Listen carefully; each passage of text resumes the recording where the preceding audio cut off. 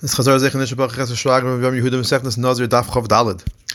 Zok the Mishnah: if a woman makes a neder of Naziris and designates animals for her karbanis that she has to bring at the conclusion of her Naziris, and her husband is then made for her neder, so if the animals belong to him, they lose their full kedusha. They go back to the regular herd, the regular animals, chulindik animals. If the animals, however, belonged to her, we'll have to see how a woman can own animals without her husband's involvement, but we'll deal with that in the Gemara. But if the animals belong to her, the chatas must be left to die.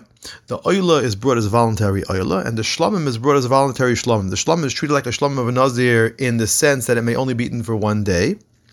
But it's unlike the shlamim of a nazir in that it does not have to bring the various breads of the shlamim that are normally brought with a shlamim of a nazir. Mishnah continues: if she set aside money to buy karbanis and the money was unspecified as to specifically which carbon the various coins were, then the money is used for voluntary oilas tzibur. If the money was specified as to which carbon for the money, then the money that was set aside for the chatas has to be thrown into the Yam HaMelech. It's also to benefit from.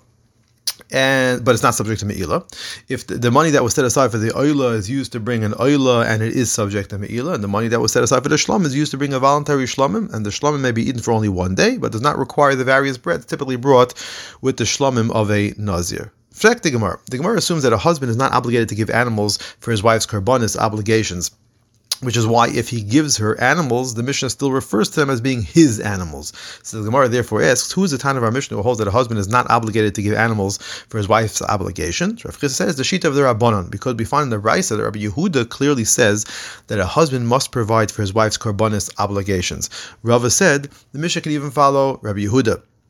The argument of Chisda. Rava says that Mishnah can even follow Rabbi Yehuda because even he would hold that he's only obligated to give her animals for a carbon that she ultimately must bring. In this case, since he was mefer, she no longer has to bring the carbon. Therefore, the animals go back to him and it's considered to be his animals. Others say that Rav Chisda said the Mishnah follows Rabbi Yehuda because he holds that a husband is only obligated to give her animals for a carbon that she ultimately must bring.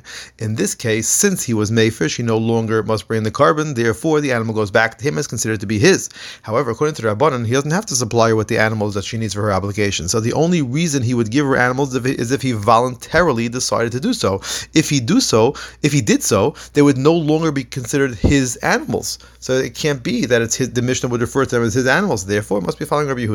Rava said the Mishnah may even follow the Rabbanon, according to this version. Why? Because when he voluntarily decides to give her animals for her karbanas, he does so only for karbanas that she ultimately has to bring. In this case, since he was mefer, she no longer has to bring the carbon. Therefore, the animal goes back to him and is considered once again to be his animal.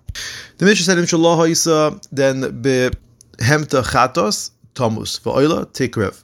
The rule is that a husband owns anything that is acquired by the wife. If so, how can she have her own animals? Or Papa said we're talking about animals that were brought with the money that were bought with the money that she's given to buy herself food. That money becomes totally hers, and the animal therefore is considered to be totally hers as well. Another answer, Dr. Gemara, the animals were given to her by someone else on the condition that the husband has no rights to them. In that case as well, the animals would belong to her, exclusively to her. The Mishnah then said, Shmuel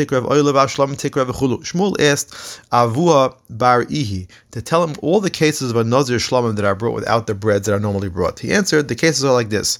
Number 1, his. Number 2, hers. Number 3, after death. And number 4, after kapara. The Gemara explains all these cases. The case of hers is the case of our Mishnah. It's hers, and which doesn't need to bring anymore. He was mefer, so they still the shlam is brought without the breads. The next case of his is where a person declares his son to be a nazir, and the son or the relatives protest that declaration.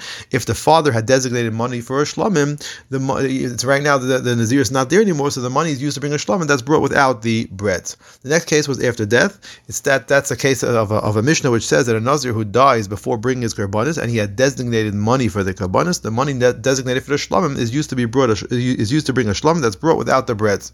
And finally, the case of after kapara, where they only use a different animal and has already gotten its kapara, that also he brings it as a shlamim without the breads. Well, that's just based on svara.